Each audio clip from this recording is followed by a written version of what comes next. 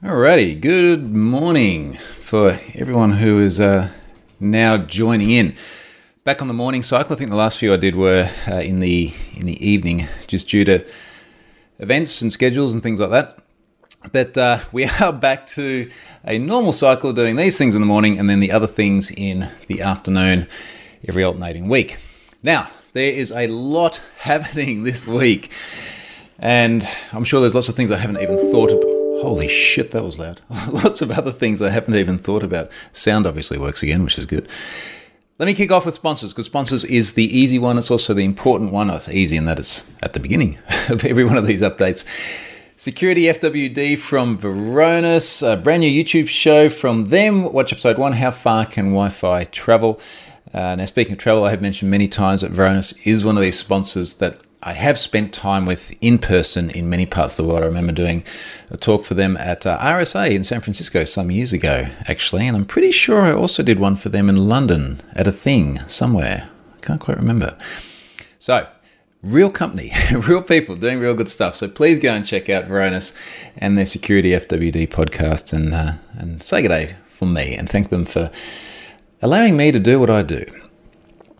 Now, speaking of things that I do, and I'm just looking through my list of various things I put in the tweet just before I started this, and believe it or not, I can put my finger over the QR code, I went to a real-life conference this week. I spoke at a real-life conference yesterday, which was really interesting.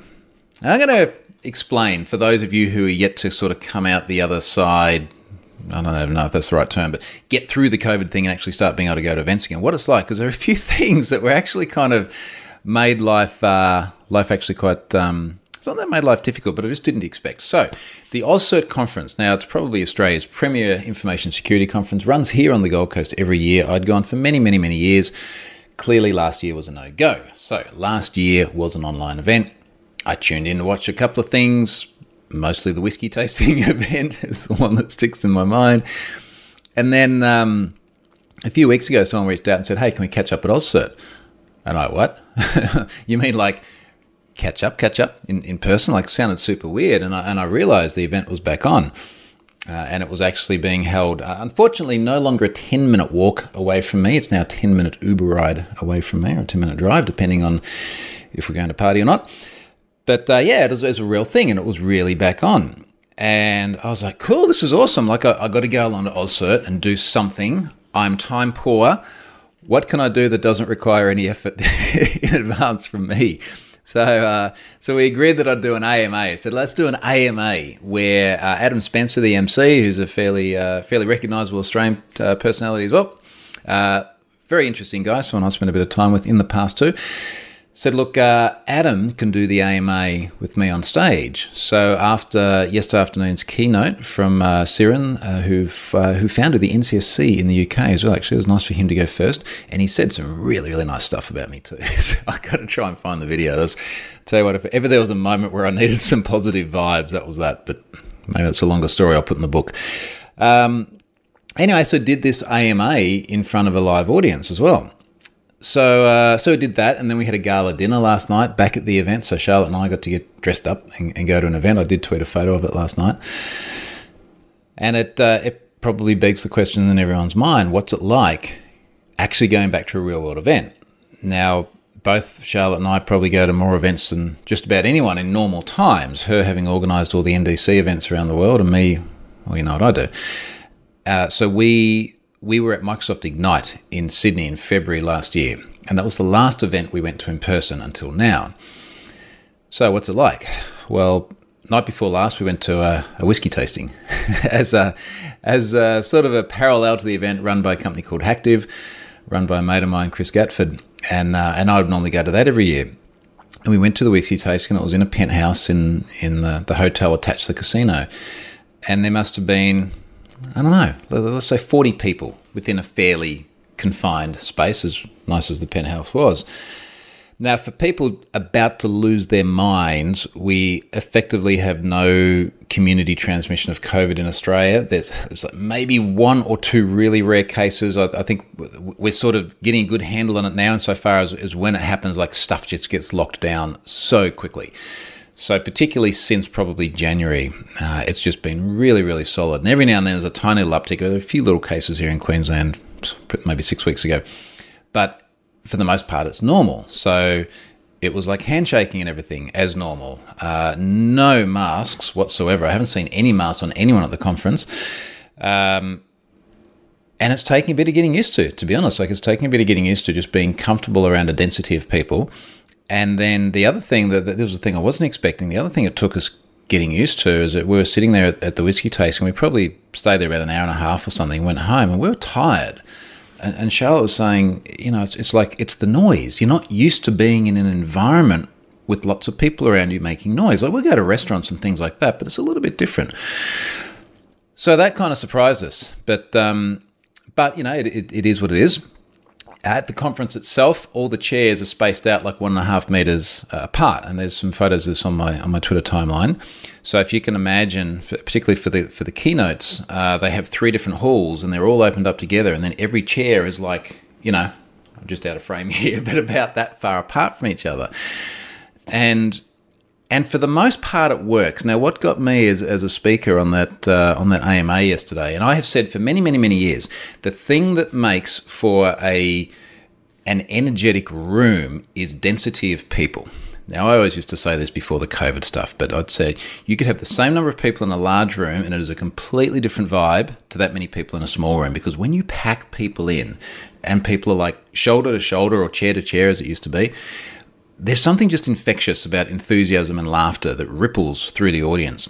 And what I kept feeling yesterday is I'd say things, make jokes, whatever, and there'd be laughter, but it wasn't that kind of infectious chorus of an entire audience. It was individuals in their socially distant chairs laughing about the thing.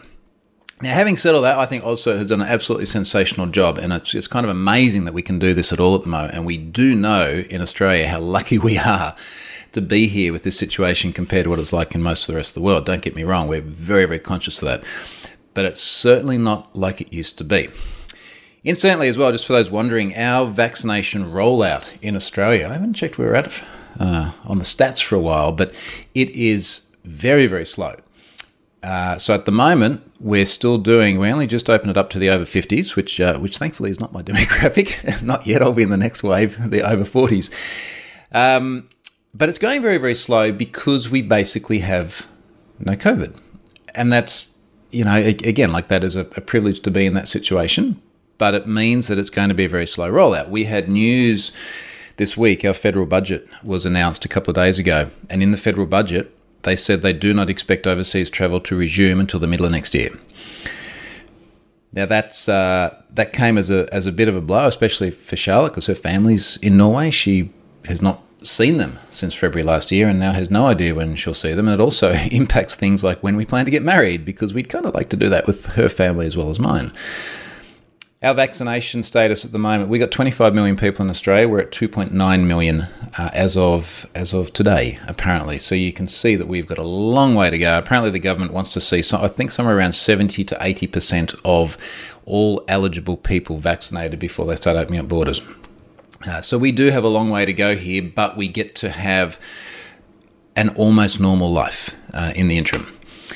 So I will be back at OzCert today. I'm doing a speed debate later on, along with a few people. My mate Casey Ellis from Bug Crowd, Kevin Mitnick is there as well. I see quite a bit of Kevin down here in Australia these days. There's probably a whole other set of stories there. So I'll be going back to do that and actually socialise a little bit more. And then I have absolutely no idea when the next Real World Conference I'm going to go to will happen. Now, if you have any questions about any of this, please drop them in the comments as well. I'm going to read what's here at the moment as well. Big Pod says, I seriously hate telling people they need good passwords. They just say, okay, they hack my account, I can get a new account. I only think that does is scare people is credit card info being stolen. So I have written before about the fact that having your credit card data stolen is actually pretty inconsequential. Now, I say this as someone who has had my credit card data stolen multiple times, because here's what happens, right? Bank calls you up, says, hey, there's something fraudulent on your card or you notice on your statement. You go, oh, shit, all right, cancel the card. And they go, yep, card cancelled. Because the credit card, they refund the fraudulent payments. They ship you out a new one in the mail a few days later. And really the impact is you've got to wait till the money gets refunded and you've got to update direct debits and things like that. So I do not care anywhere near as much about credit cards being defrauded. Debit cards are different. Apparently it's a lot harder to get the money back. I don't care anywhere near as much about that as what I do about passwords, because they unlock email accounts and social media accounts with private messaging and things like that. But hey, look, even if people don't want to do it, it keeps the industry interesting. It certainly gives me a job. So, let's not fix all the security things just yet, hey? A few people joining from other places. Mitch in Ottawa. Ashish is in India. Mitch says, did take some time to get used to no masks. We never had to get used to no masks because we have only had a period of several days where we had to wear masks. The only time I've worn masks during this pandemic, and just before you lose your freaking collective minds over this is not me being irresponsible. This is the social norm where we are due to the fact we just have no freaking COVID. Only times I had to wear masks, only time I did it all last year was going into the Apple shop in Robina in our local shopping centre. Every other shop, no problems, but Apple, because everything has to be identical in the Apple world, you had to wear a mask. So I was like, this is weird. The next time I had to wear a mask was getting a flight from Adelaide to Brisbane after a big round Australia trip when we ended up putting the car on a transporter because there was an uptick of COVID in some states.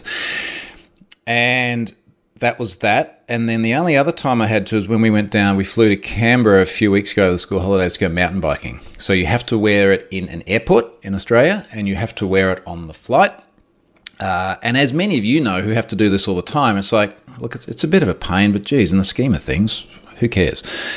And then there was a period here, which was literally less than a week. I think it was only a few days, just before we had the Canberra trip, where we had to wear it into shops and things because there was an uptick in Brisbane. And this just seems like peak Gold Coast in terms of weird stories. But apparently there was a tradesperson who went from like Brisbane to Byron Bay, and he was a stripper, and he performed at a party, and he had COVID. And I don't know if I've seen a male stripper in action before, but I can imagine that the proximities were enough that other people got infected. And that was apparently the catalyst for why we had to wear some masks for a while. All right, now other things that I just put in the tweet before I went live with this. RSI. Let's talk about a serious thing as I'm here rubbing my hand. The industry, which I suspect most people are in here, is one where you end up spending very large amounts of time in front of a computer at a keyboard. And probably about, I would say 15 years ago, definitely still well and truly in my 20s, I started getting RSI in my hand, like I'd get pain in my hand. And at that time, this was back in the day when I was working for Pfizer, I went to my boss and we got things like ergonomic mouse and keyboard. So I still, to this day, have ergonomic mouses, mice, and keyboards. So for example, I use this Microsoft mouse. I cannot remember the model number, but it is in my blog post about building the ultimate home office again. Ergonomic mouse and ergonomic keyboard, shaped in a way that is very, very hard to get used to. But once you're used to it, you never go back. Ergonomic chair. I'm sitting on a Herman Miller Aeron, the canonical geek chair, which I have now had for, I must have this for about 15 years, which is great. Making sure my seating position, like all the normal stuff. And I'm just saying this because if you're not doing this already and you are working on the keyboard all day, do this stuff because it's very, very small investments that will prolong the keystrokes that you get out of your hands. Now, my problem was probably going back about maybe 4 or 5 years, I started getting more pain in my hand because I do spend a lot of time there. And the way it would manifest itself is I'd particularly feel it when I play tennis. So I play a lot of tennis. I'd normally play, under normal circumstances, maybe 4 hours a week or something like that. And every time I hit like a volley, which is quite a flat shot on the racket, not something like a nice top spin, I'd get a pain like in my elbow here. And particularly on things like serves, if I hyperextended, like all the way out, I'd feel it. So I was getting a lot of physio, a lot of massage, acupuncture. I know some people hate it and they say it doesn't work. I was happy with the work the physio was doing. And I was pretty much okay for the last 2 years. And it would just flare up a little bit now and then. And then on Monday, I played tennis, and it was just an hour with the coach. It wasn't super intensive, a little bit of pain. And by Monday night, I was in absolute agony. And the problem is, I went back to the physio on Tuesday, and he was explaining what I already knew. The problem is it all sort of starts from the back here. So imagine around your back and around your shoulder blades and everything, that's where the tension is. And then the nerves sort of carry this pain all the way down. And because it's nerve pain, there is nothing you can do to get relief in terms of like position or anything. It's not like you can lay on a different side. It's just constant pain. So my Monday night was miserable. Most of my Tuesday was miserable. Tuesday night was kind of miserable, and I came good just in time to go and drink whiskey on Wednesday night. And it's still not 100% good. I've got to go back to physio today and get it worked on. And I'm just saying this because like now is the time, if you're not doing this already, to focus on the ergonomics of your setup. And even then, that's not necessarily enough. And what I've got to do is probably be a bit more disciplined with the exercises I'm meant to be doing and the stretches and everything else. But that did put a dent in my productivity this week. Also, I can't use this mouse with the left hand. The joy of an ergonomic mouse like this is it's made to only go one way. So I've been on the laptop a lot, having to use like my left hand on the trackpad, and it's not overly productive. Let's put it that way. Someone's made a comment here. I also have to sort out my ergonomic setup. Have a standing desk, but at 6'5", it seems a normal ergonomic chair doesn't cut it unless I stand up. So I'm 6'4.5", I think. So let's call it pretty much even. I know a lot of people like standing desks. I don't, but the main reason for that is that I do get up and stand a lot. Like I see on my watch exactly how much I get up and exactly how much exercise I get. And I just passed 400 days of closing my rings every day. So it's very, very rare for me to spend more than an hour sitting here at the desk. In fact, doing videos like this is probably the longest time. I get up. It's a 3-story house, so I'm walking up and down the stairs the whole time. I walk outside the whole time. I try and break my day up a lot. So I have a lot of interviews and things where I will literally just put the headphones on and I'll go and I'll sit in the sun and just be away from the keyboard. So I break my day up a lot. And I think the practice of mixing that up a bit and giving your limbs a break is a really important practical thing. All right, let's talk about how screwed up my network got this week. So, Shelly's, IoT. Now, I think it's about 32 Shelly's throughout the house. And for new listeners, the Shelly's are those little IoT relays. I've got mostly Shelly ones, the little blue ones, the size of a couple of Oreo cookies. And I've got one Shelly 2.5 that's in Charlotte's office. It's got 2 relays in it, similar sort of size. They connect via Wi-Fi to the network. There is an integration in Home Assistant so that HA can talk to them and orchestrate all of their things. Turn the power on, raise events when you toggle the switch that they're connected to, and so on and so forth.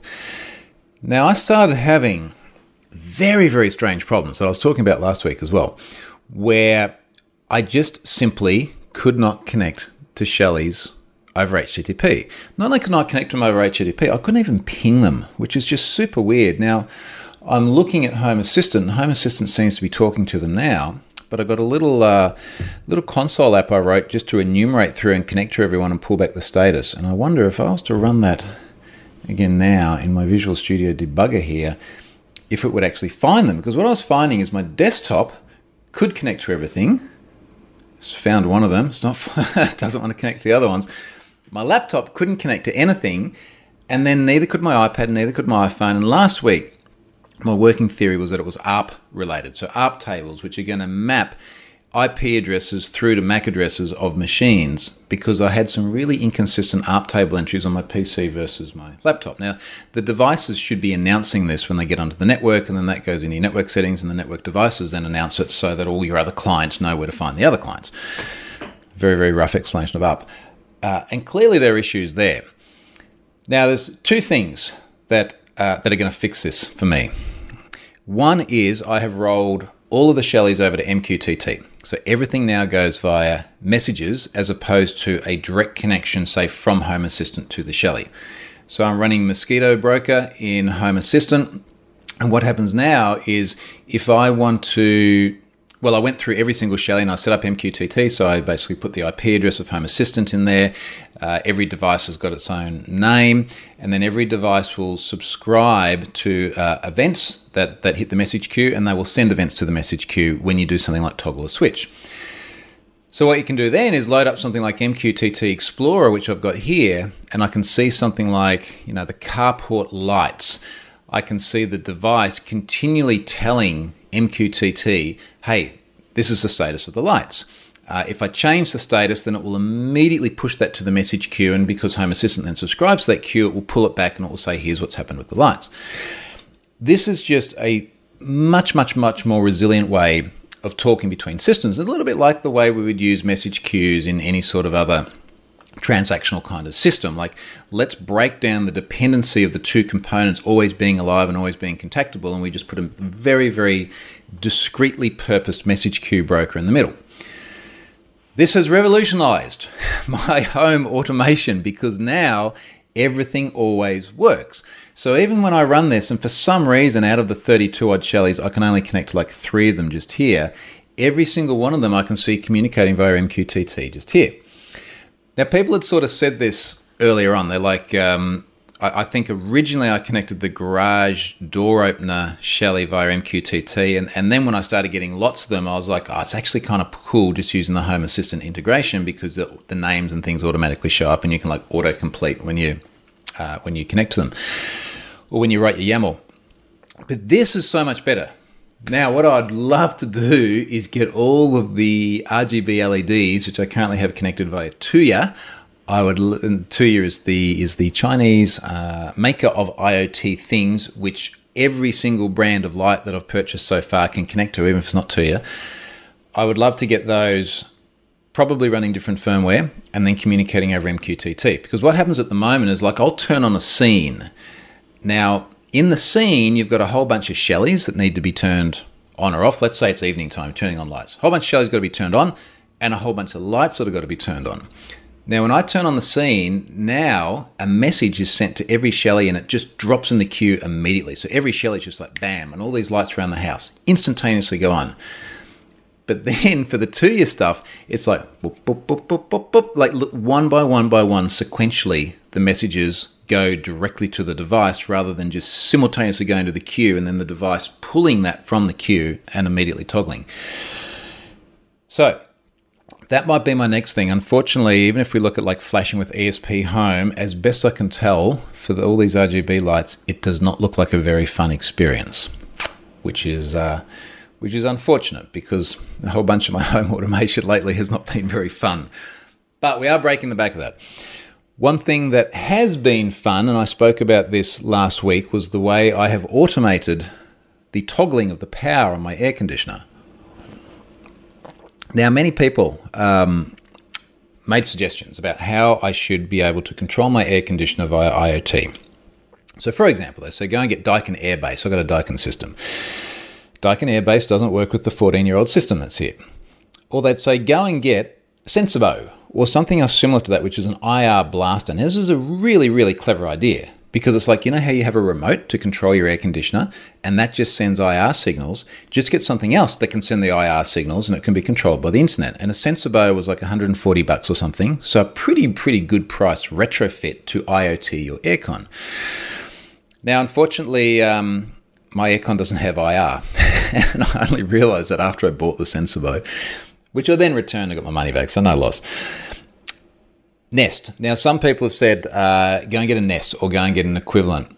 Now, I do want to look into this further, but the information that I had previously had was that it was just simply incompatible with our systems here. As best I know, other than like Nest Protect for smoke alarms, I'll come back to that in a moment, you can't get a Nest thermostat off the shelf anywhere in Australia because they're incompatible. I did have someone pop up and go, no, actually you can do this, and I think you've got to connect the red wire to the green wire to the blue wire or something else felt very hacky. But for the most part, we just don't have retrofittable components here, certainly not for this aircon. But the aircon does have a button, and you can IoT button presses. So I finally got my SwitchBot working. I think last week I showed what that would look like, and I have put this in tweets. That SwitchBot is now working in a 3D printed frame, which just clips on over the Daikin unit with a little caddy, and the SwitchBot goes in there, and then the arm comes down and pushes the aircon on or off, and it has revolutionized my life. And I don't say this lightly. This is actually super cool. There are two places I use this a lot. One is on my Stream Deck. I've now got a button which calls a webhook to turn the aircon on. So when I'm sitting here doing, let's say I'm doing this, and I go, I'm a little bit hot, but I don't want to get up and walk away and toggle the thing because I'm doing a podcast or something. I just go click like that. and I'll know it works because the aircon unit is just up here and I should hear it blowing shortly. And then the other place I'm using it a lot is right next to my bed. It's not making noise yet. I hope it's worked. There is about a 10-second lag as well because it's Bluetooth from the device that's down in my server cabinet up to the switch bot, and it does seem to introduce a little bit of lag, but it does always seem to queue and get delivered. Except for this time. Press again. The other place I've got it is I've got a button, one of the Akera ones that work over Zigbee, right next to the bed. So if I wake up at like 2 a.m. and it's like, oh man, it's feeling cold in here, click the button and the thing goes up. And I know why I'm not hearing it. The reason I'm not hearing it, this is one of the other pains, is that there's this is how old the place is. There's the Daikin unit, which just controls the aircon, and then there is a totally separate panel on the wall that controls the zones. And you go through and you turn on the master room, my son's room, my daughter's room, the office. And at night, I normally turn off the office one, and I haven't turned it back on today. So that probably just turned the aircon on and off in the master bedroom, and that's it. And again, this is where I'd love to have a Nest or something like this, which could actually control all the environments. But so far, as best I can tell, that's just not going to work. So this remains a bit of a MacGyver approach, but for the most part, it works. Not always. All right, looking at some of the other comments here. Big Pod said these ergonomic stuff is quite expensive, especially for someone who doesn't have a job. You know what's more expensive? Physio. Like, seriously. I can't even remember how much it costs because now I just throw the credit card down and say, please take my money. I'm just in too much pain to argue about it. But this is one of these things where money spent on stuff like this, I mentioned that the chair, I've got 15 years out of the chair. Now, that was a chair that would have cost in Australian dollars probably about $1,500. And I know that not everyone is in the position to make this decision at the time when they need it, but if you do rationalize it out over time, I have paid $100 a year, so what's that, like 30 cents a day or something like that, for the last 15 years to have something which is just fundamental to my posture and to my comfort and then to my productivity. Ergonomic keyboard, mouse, that sort of stuff, I forget how much the Microsoft Gear cost, but again, it was something like a couple of $100. You'll get several years out of that. Plus, for many of you, that might be something that you can claim on your tax as well. Speak to your tax advisor about that. But it is something that you got to invest money on, but it definitely saves you, not just in physio bills later on, but in productivity too. Okay, what else is in here? Nick 007 says, being in Melbourne last year, I had to just buy a regular chair and wasn't able to test with my desk. A decent chair is definitely on the to-do list. Do that. Tradie Trev says you can pay someone to flash one. I've seen some 3D printed jigs. I assume that's flashing the lights. Ice Guard says they still install ducted aircon that way as standard with the separate zone panel. I believe some of the newer units do combine them because I actually spoke to Daikin the other day and they're like, oh, you got one of the old ones with the separate sort of zone panel. It does feel super clunky, and look at the end of the day, these are just panels on a wall sending electrical signals down a wire. And I'm confident, knowing very little about electrical engineering, but having a bit of an understanding about bits and bytes and stuff, I'm confident that there should be something else that can sit in there and send those same signals with a nice user interface and it's Wi-Fi connected. Clinton says, I'm presently using Decons, but soon to move to MQTT. Have you done this or do they coexist? Well, Decons is used for Zigbee communication. MQTT is used for message queues. So I feel, unless someone can correct me, I feel that there's a little bit of interchanging of terms there. So I'm using Decons, let's say for these little sensors. So they're all Zigbee based. And then I'm using message queues to communicate back to the IP address IoT devices. Could I use a message queue to communicate with something like Decons? I don't know. And to be honest, I haven't had a need. The Zigbee stuff, so long as it's got range, there's a caveat, so long as it's got range, actually seems to be really reliable. Zigbee to MQTT. So no, I haven't tried using that before. So, but again, I sort of stand by my position where I have had very good reliability out of the Zigbee related stuff in terms of connectivity, but also I've deliberately put in a bunch of devices around the house that act as Zigbee repeaters. So I've got like two Philips Hue desktop lights just here, and they're not joined to the Hue hub. They join directly to the Conbee on Home Assistant. So because they're powered Zigbee devices, they act as repeaters. I'm about to get a bunch of outdoor lighting. I think I'm going to get some of the Hue outdoor lights. They are a bit pricey, but they look really cool. and my outdoor lights are rusted and dead to varying degrees as well. So I thought, this would be a good idea. And then they will become even more Zigbee repeaters around the house as well. All right, so something else, data breaches. Now, in the tweet just before, I said I am drowning in data breaches, and it does feel like that. I've still got 100 plus emails in my inbox. The vast majority of them discrete data breaches, many of them very, very large in size. I loaded a couple in the last week. So I loaded DriveSure, 3.6 million unique email addresses exposed in December, names, phone numbers, physical addresses, plus vehicle makes, models, VINs, and odometer readings. Now, 77% of those email addresses already have been pwned. This was a previously disclosed breach. There's another one here, Wed Me Good, an Indian wedding service. 1.3 million unique email addresses from January. Names, phone numbers, physical addresses, genders, hashes. 62% already have been pwned. I've had another one that's just been processing on my laptop. This is what I was doing while I was waiting for my talk at OzCert yesterday. I was just sitting there trying to process data. How many unique addresses did that find? Let's have a look. Did that finish while I was out? That's found another 4.2 million. So there's 4.2 million of this one as well, which I believe is legitimate. I've got to verify it. And there are literally dozens of incidents like this that are just sitting there on the backlog that need to be dealt with yet, which is frankly a bit of a pain in the ass. Now, I am harboring ideas of getting support to deal with this. I'm going to talk more about that in the future, but it's something I'm starting to think a lot more about, because when I think about why am I sitting on this big backlog of stuff that's not processed? Well, someone sends me a file. Let's just pick a random file here, and I won't say what the name of it is, because you never know if these are legit or not. And I'm always cautious about implying that someone's had a data breach and they haven't. So let's take, I'll take this one. In fact, this is the one that I'm processing over there. Now, we'll say it's Acme Core. So Acme Core, this is an 8.7 gigabyte gzip file, so that's going to extract out to many tens of gigabytes. I need to go through there, extract out all the email addresses. I've got a little script that does that. No biggie, it just takes a while to run sometimes.